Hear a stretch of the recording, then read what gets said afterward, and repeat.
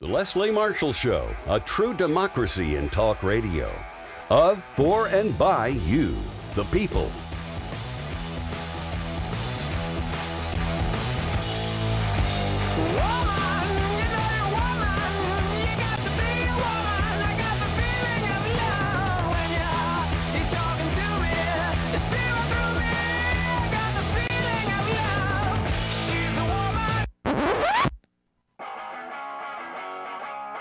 Live from our nation's capital, it's Deadline DC with Brad Bannon.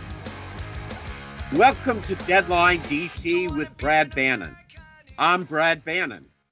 I'm a national Democratic strategist, a columnist for The Hill in Washington, D.C., and a political analyst for WGN news radio stations WGN in Chicago and KNX in Los Angeles.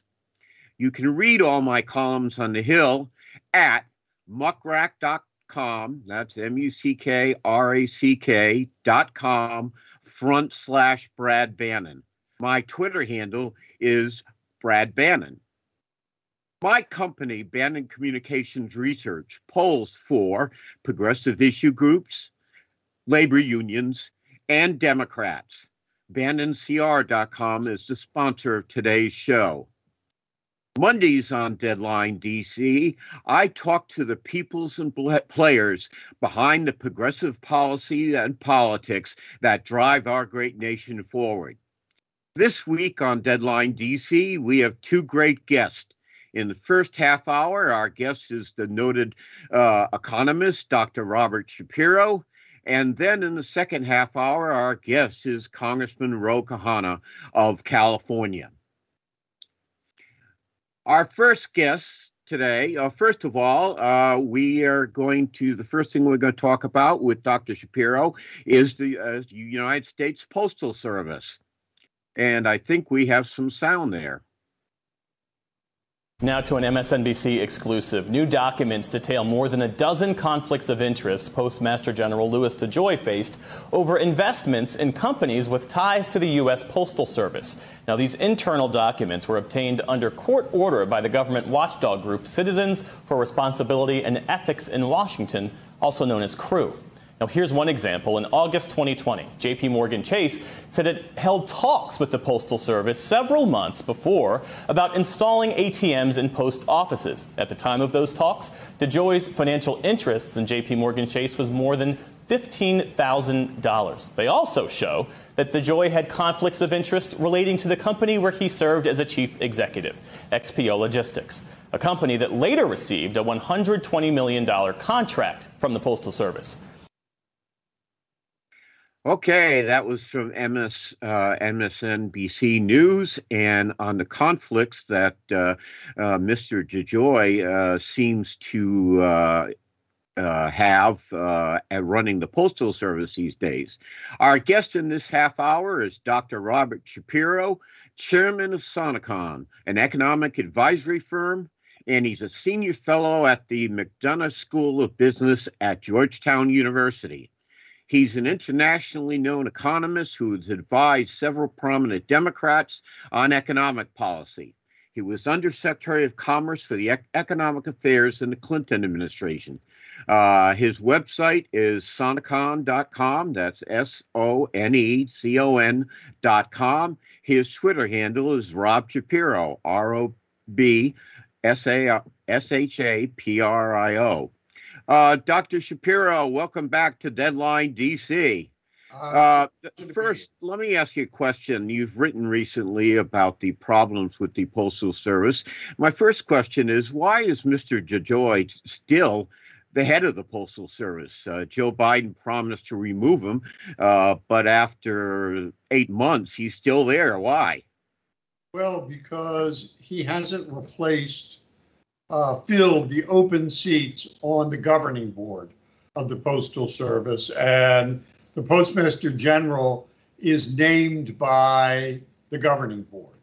And there are 3 open seats. And,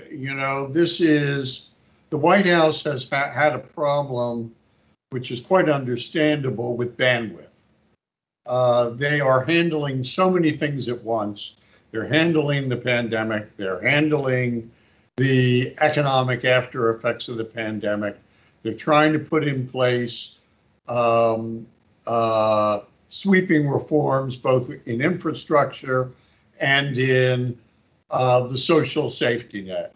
In addition, they have everything that's happening around the world, including the end of the Afghan war. And frankly, they don't have the bandwidth to handle all of it at once. I don't know that any White House would. And so some things are slipping through the cracks, and that's certainly true with a lot of nominations. And the governing board of the Postal Service is a very clear example of that. DeJoy would be voted out if they filled the 3 vacant seats. Okay. Next question. A lot of people still send out holiday cards in December. And my question is, if you want to make sure that your holiday card gets to where it's supposed to go by the time of the holidays in late December, should they be mailing them now to make sure they get there by Christmas or Hanukkah or whenever? Well, Thanksgiving, probably. DeJoy, the charges of personal corruption by DeJoy, that is really a dog bites man story for the appointees of the Trump administration. He did what countless numbers of cabinet members did and who were forced out of office sometimes as a result. What's much worse is what he did to the Postal Service. And, the Postal Service is a unique kind of organization because it's a hybrid. You have the Postal Service on the one hand has a public mission, and it has a monopoly on the delivery of first-class mail in order to carry out that mission, which is prompt universal mail delivery. But it also delivers packages. And in that capacity, it competes against UPS and FedEx and DHL and Amazon in the delivery business. There is no other sector in which a government entity competes directly with private companies. And here's the problem that the Postal Service faced, and then we'll see how badly DeJoy responded to that problem. For the last 10 years, there's been a steady decline in the volume of mail, and that's because of the internet. Everybody gets their bills by the internet. Everybody pays their bills by the internet. The volume even send their holiday cards out on the internet. Even send their holiday cards. The volume of mail in the last 10 years has declined by 30%. Wow. At the same time, because of the internet, the volume of package deliveries has gone way up. And that's because people order things by the internet instead of going to the store and buying it. Where you risk getting Delta variant. Yes. So the volume of parcels over that same period that the Postal Service delivers went from 1.4 billion to 7.3 billion. Well, the revenues followed this. The revenues from mail declined and the revenues from packages increased. And there are 2 other things you have to understand in order to understand what's happened to why we don't get our mail on time anymore. One get it at all. Or get it at all. One is that the Postal Service is in no position to compete with private companies to deliver packages because as a monopoly, a public monopoly, it is necessarily less productive than companies in the private sector. And look, no company in the private sector would charge the same thing to deliver a package from a small town in Vermont to a small town in Montana. But that's what the Postal Service has to do as part of its public mission. So this is expected. But the question is, if that's true, how did the Postal Service manage to so vastly increase its market share in package deliveries? Dr. Shapiro, we're going to have to go to break now, but when we come back, we're going to have more of Deadline DC with Brad Bannon, with our guest today, noted economist, Dr. Robert Shapiro, who's here to join us, who's here to talk about the Postal Service and other matters that we'll get to after the break. We'll be right back.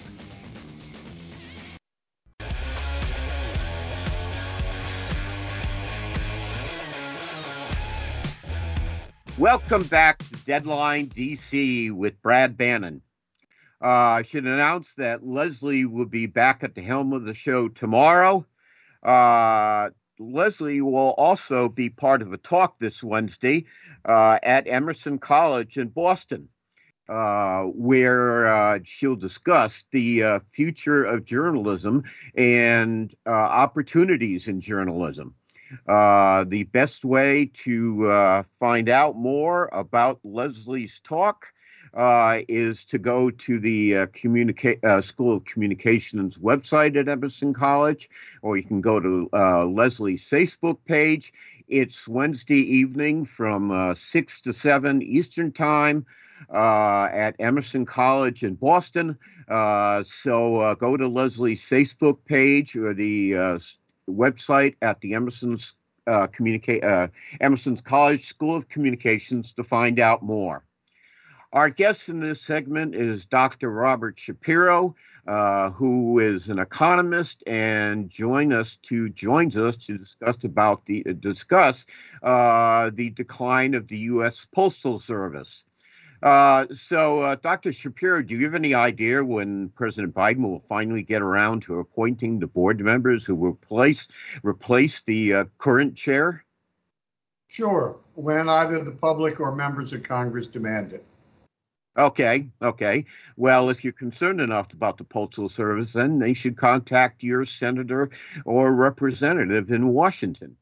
Do you think there's a reasonable hope that Congress or the president or both will be willing to come up with more money to subsidize the Postal Service so people get their mail on a regular, timely basis, or raise the price of stamps? What do you think is the best way to go, and which way do you think will go, or will anything happen? Well, I think the best way to do it is through an appropriation rather than higher postal rates. Because the distributional effects are better. That is, the appropriations are financed by taxes, which are paid by the top half of the country, and the people who are most dependent on mail service are everybody, but also perhaps a little more the bottom half. On the other hand, there's a good economic argument that the Postal Service should be paid for by those who use it. And in that respect, you would want to raise postal rates. The most important thing, however, is to stop the Postal Service from shifting resources from mail delivery to package delivery. And to do that, that's a harder problem. And I think that one of the things that we have to do is look at the Postal Service in much the same way we looked at AT&T in the 1980s. AT&T had a monopoly on local phone service, and that made it difficult for it to compete, for other companies to compete for long distance service. And so what they did was they said, okay, everybody else can use the facilities this unique network that AT&T had at the same cost that AT&T bears to use it. We can do the same thing with the Postal Service by saying that the use of the facilities and equipment and personnel from postal that is financed by postal rates, the use of that for package delivery should be open to any package delivery company at the same cost that the Postal Service bears. And the reason this is important is that the Postal Service has this unique network that reaches every office and every home in the country. And consequently, half of its package business comes from what's called last mile service, the local delivery of packages that have shipped from state to state by UPS or FedEx or DHL or Amazon. And so we need to protect that network, but not let the Postal Service take resources from mail and use them for package delivery. And that approach would solve the problem. It's a big lift, but at a minimum, we should stipulate that no funds, either from an appropriation or from postal rates, can be used for package deliveries. And that would mean all those resources would go back to delivering the mail on time. Okay. Let me ask you one other thing about the Postal Service. I gather that the Postal Service has beginning an experiment with banking in certain areas, cashing checks, that sort of thing. Can you tell us about that? Well, this is another attempt to try to find a new business that's not declining. And, they're trying to compete in packages. Now they want to try to compete in banking. The Postal Service needs to pay attention to its public mission. And its public mission is universal prompt delivery. And focus on its public mission and not on providing private services. We have lots of banks that do that. We have lots of delivery companies that do that. And whenever we do that, the resources will end up coming out of the public mission in order to support competition with these private companies that have been figuring out how to be productive in this business for decades. and they're better at it than the Postal Service. Do you think public pressure will move the administration and Congress to do what you think they should do, which is basically to appropriate money to the Postal Service to make sure everybody gets their mail, or is it a dead letter? No, I don't think it's a dead letter, but I think people have to make their dissatisfaction with this clear to their members. And this is not we're not talking about a huge appropriation. The Postal Service gets lots of revenues, still gets today $45 billion a year from postal rates. So we're not talking about a big appropriation here. If it costs another $5 to $10 billion in appropriations, which is 0.1% of GDP or something along those lines, to have universal prompt mail delivery, I don't think that will be a heavy lift. Okay. If they want to read about your thinking about the Postal Service, how can our listeners and viewers do that? Well, they can go to my blog, which is on my website. I've written about it. And if they go to the results section of my website, they can see the whole study that I did of this problem. Okay. Thank you, Dr. Shapiro. Our guest in this half hour was Dr. Robert Shapiro, the noted economist. We'll be back with more of Deadline DC after these messages. Welcome back to Deadline DC with Brad Bannon.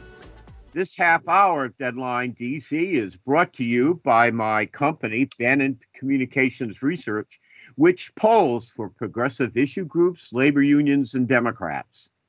Our guest in this first half hour is Congressman Khanna, a pro-growth progressive Democrat representing California's 17th congressional district in the heart of Silicon Valley.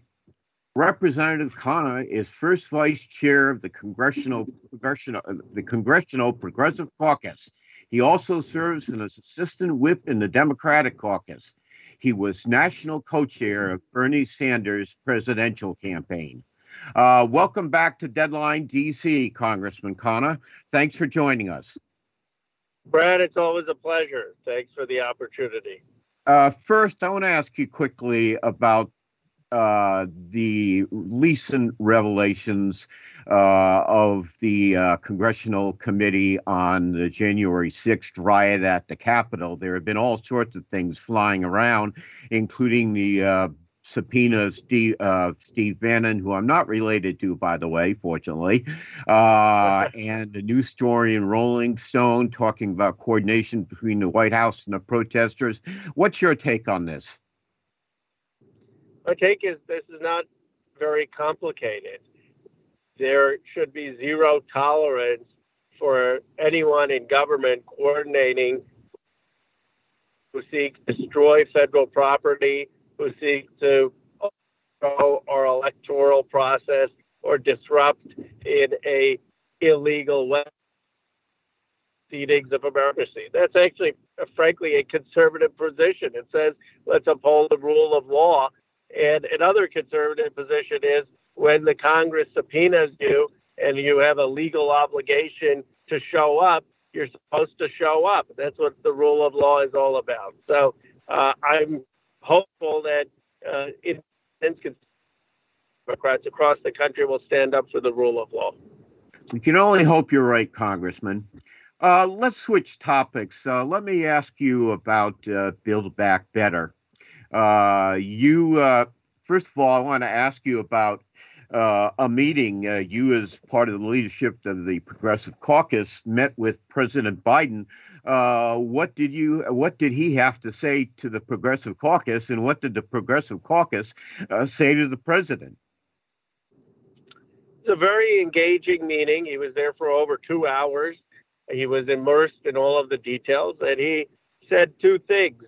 First, I need this to pass. I need us to get this win of infrastructure and Build Back Better before I go to Glasgow. American leadership and prestige is on the line. Help me get a compromise and get this done for the American people. Two, he said, I want to keep all the programs, and that if we seize the programs and we have the principle of the programs, we can then build on it later in the term. So I found him compelling. And I think many progressives left there more committed to fighting for the president's agenda. We expressed our key priorities, which included at the top climate and Medicare expansion. Okay. Yesterday, you were on Fox News Sunday with Chris Wallace. I was interested in your comments on you certainly had a different take on your feelings about Senator Joe Manchin of West Virginia as opposed to Representative Kristen Sinema from Arizona. You had kind things to say about Senator Manchin. What do you see as the big difference between the two of them? Manchin is someone who is a straight shooter, very accessible, will talk to anyone in Congress, Senate, press, and you know where he's coming from. I mean, I obviously disagree with him. I'm a huge supporter of the climate energy plan that he wanted to take out. I don't think that providing people with education means you're providing them with an entitlement. You're actually increasing their productive capacity. But you know where Manchin is coming from, and he's transparent. Sinema refuses to meet with almost anyone in the House. If you're the chair of the Ways and Means Committee, maybe she'll deign to meet with you for 30 minutes. She refuses to engage with the press, and you really don't know what she stands for. So it's very erratic, and that's been the frustration of many people, of her colleagues and many of her constituents. Okay. Recently, Speaker Nancy Pelosi said that she felt we're pretty close to a Build Back Better bill. Are we? Yes, we are. I think we have now a revenue stream that people agree on, which looks like it'll be a billionaire tax, which is the wealth tax that many progressives have been for. And a corporate minimum tax so that you don't have Amazon paying 0% tax. So I'm for raising the rates, but I'm also for these provisions. In some sense, these provisions are even more progressive to set the precedent for a wealth tax. So given that we have some agreement on revenue, I'm confident we will get agreement on the framework. The two outstanding issues, I would say, is it's a red line for Senator Sanders that dental vision hearings stay in. They need to be in the final package, and there needs to be robust climate provisions in there. Well, do you think? Well, first of all, let me ask you about those two things. Will they? Does it? Yeah, I gather, and you're in a much better position to make this judgment than I am. That in terms of Medicare, we're pretty good on eye care, but the dental care provision is shaky. What do you think is going to come out of this in terms of expanding Medicare provisions? Well, we need to expand Medicare. It could be a pilot voucher program of giving everyone $1,000 because CMS is taking a long time bureaucratically to say that how long it would take to certify dentists and start the program. So I'm fine with a dental voucher, but we need something for the costs that people face. I mean, anyone who's had a root canal, anyone who's had a tooth implant, it costs thousands of bucks. My parents often complain about the dental expenses as the biggest unexpected expenses they have. So it's past overdue that we cover dental for seniors in this country. Okay, and what about the climate provisions to fight climate change? There's been a lot of comment that some of the provisions for fighting climate change have been stripped out of the package. What are we going to have that will fight climate change? You can just go right across it. There's going to be the bold investments in solar, in wind, in the investment tax credit, in the production tax credit. All of those provisions are there, and then we need to have other provisions such as the state block grants to allow for states to hit climate goals, or to have a fee on industry, and those are provisions that we need as an alternative to the CEPP. Okay. Many, at least some progressives are very unhappy that they feel that the climate change provisions have been weakened. All of Senator Sanders' proposals about Medicare, especially as you mentioned on dental care, are shaky. This package, Senator Sanders initially proposed a $6 trillion package. It went down in President Biden's proposal to $3.5 trillion. Now it seems to be in the area of I've read from $1.5 trillion to $2 trillion. What do you have to say to progressives who are concerned about some of the cuts that have been made in this package? I would say that look at all the positives. It's a historic investment. First time we're going to have child care in this country covered. First time we're going to have a real child allowance. Every family with a kid is going to get $300 per kid per month. First time that we're going to have a strong commitment to the senior care in terms of dental. There will be a voucher in terms of hearing, in terms of getting your eyeglasses or vision.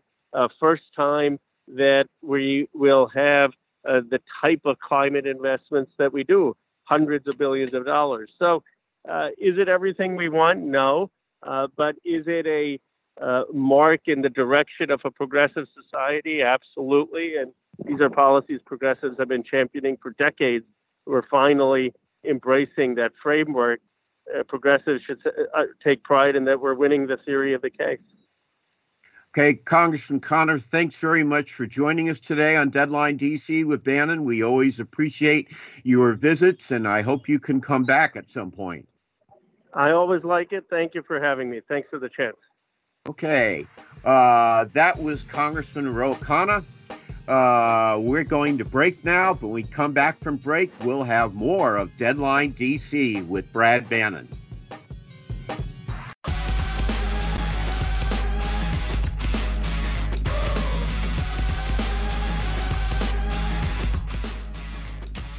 Today's show, we've already talked to Dr. Robert Shapiro, the noted economist, about the decline in service from the United States Postal Service. We just had Congressman Khanna on to talk about the progress in the progressive push for Build Back Better. And it sounds like we're very close to an agreement. Now in this segment, we're going to discuss a couple of other things that have come up recently in the news. And joining me on the segment is our executive producer and progressive political activist, Mark Grimaldi. How you doing there today, Mark? Good, Brad.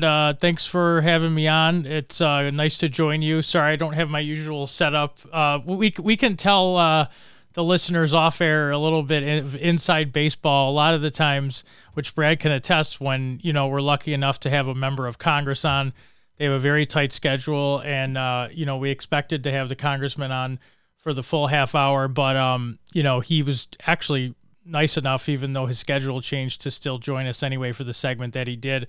And so I apologize for my appearance. I didn't know I was going to be on camera today, but I found what he said really interesting. It's very matter of fact in the story about that Rolling Stone story you're referring to, about January 6th, the insurrection, and the disturbing new revelations that two organizers of the Stop the Steal rally, and then another rally that was planned, didn't happen that day, had been in very consistent contact with over about almost 10 members of Congress, I believe it was, Republican members of Congress, and had extensive talks with their high-level staff and coordination with the White House, including Mark Meadows, about not just objecting to the certification of the election, but specifically these rallies that turned violent. And one of the rallies, which was, there were concerns that it was going to turn violent, and those concerns were raised with Mark Meadows, and he ignored those concerns. And finally, I am encouraged at least that these two organizers of these rallies are coordinating and providing documents to the January 6th Select Committee so that we can get to the bottom of this, because, there were concerns early on, Brad, that there were members of Congress who were involved in this. And, initially those were either brushed aside, or people said, well, let's wait for the evidence to come out. And now that, the evidence is starting to surface, and the people who were in the room with them and the White House are saying this is what happened, and they're providing documents that there was organization, is disturbing enough. And one final thing I'll say, that the worst part of it that I read was that Paul Gosar, the Arizona Republican congressman, was offering pardons, pre-offering pardons for people who would be involved in this insurrection, which is stunning, absolutely stunning, and I believe clearly rises to the level of treason. I don't want to throw that word around, Brad, but what else are you supposed to call it? Well, when there was a debate late last year, earlier this year, on the need for a congressional investigation of the Capitol riot, I thought the most urgent reason for having the investigation was to examine closely the ties between the Capitol rioters, the White House, and certain members of Congress. And it appears that now that the January 6th Congressional Investigating Committee is working, we are getting more and more revelations and information about, and I think that's the key matter, the coordination. There's a triangle here, the congressional rioters. And remember, 5 people died at that rally. It just wasn't a calm demonstration, as former President Trump used to say. Yeah. But the triangle between the congressional rioters who took over the Capitol, certain members of Congress, and they know who we're talking about. We're talking about Gosner of Arizona. We're talking about Marjorie Taylor Greene, Cawthorn, and a few others. And the third part of the triangle is the White House. And the Rolling Stone article says that at least one of the planners of the Capitol riot, or the plotters behind the Capitol riot, was in close contact with President Trump's chief of staff, Mark Meadow, who before that was a congressman from North Carolina. And that's what really bothers me is, I think this is exactly why we needed the congressional panel to discuss this, because the Rolling Stone article is very disturbing. And I think you mentioned the Rolling Stone article says that Representative Gosner from Arizona, who was a key figure in all this, was promising pardons to the planners and rioters. That raises an interesting question, because Congressman Gosner has absolutely no power under the Constitution to grant a pardon. The power to grant pardons rests in the President of the United States. And if Representative Gosner was speaking on behalf of President Trump, now we got real problems here. Exactly. And that part of the article, which I would encourage everyone to read, you can read it at rollingstone.com. You do need a subscription, but honestly, the article has grown so big that also Yahoo is actually hosting the article right now for free. It's called Exclusive January 6th.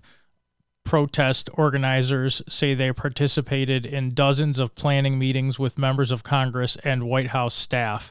And specifically to that point about Representative Gosar, Brad, potentially speaking on behalf of the White House, he was the point person with President Trump for these rallies, we're finding out. So the fact that he had some sort of potential guarantee from the president regarding people who were involved in the rally, potentially pardoning them, if I found that out after reading this article, I wouldn't be that surprised, because that's what it's starting to look like. Now, maybe he was just, saying that and lying to them, or thought he could get a pardon from President Trump. But, I don't see how that there was no connection between these parties after hearing about these things. And again, these were people who helped plan the rallies and had dozens of meetings with these congressional members. So I just don't see how you can just brush this aside. It's very disturbing. It was what some of my worst fears were. And now it brings into question those tours of the Capitol that happened the day before by some of these congressional members were giving people who were then at the Capitol the next day at the insurrection. Now, if this is true, that makes those Capitol tours a lot less innocent, which they didn't look that innocent in the first place. They looked way too coincidental. I mean, that's how I feel. I don't know about you, Brad. Well, I think there are a couple things, and again, that's why I'm so glad this congressional investigation is proceeding. Amen. And sometimes I wonder if the House Minority Leader, Kevin McCarthy, thinks it was if he still thinks it was a bad idea for him to appoint Republican members to the committee. Now we have a bipartisan panel because 2 Republican members are on the panel, but they were chosen by Nancy Pelosi instead of the minority leader because he didn't want to participate.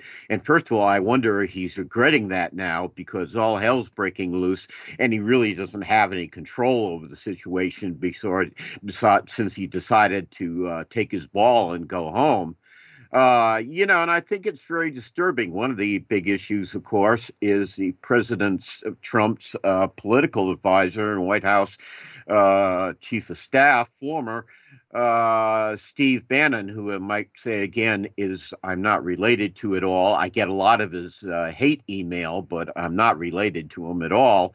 On his broadcast before January 6th, he said, and it was done on January 5th, he said, tomorrow all hell's going to break loose.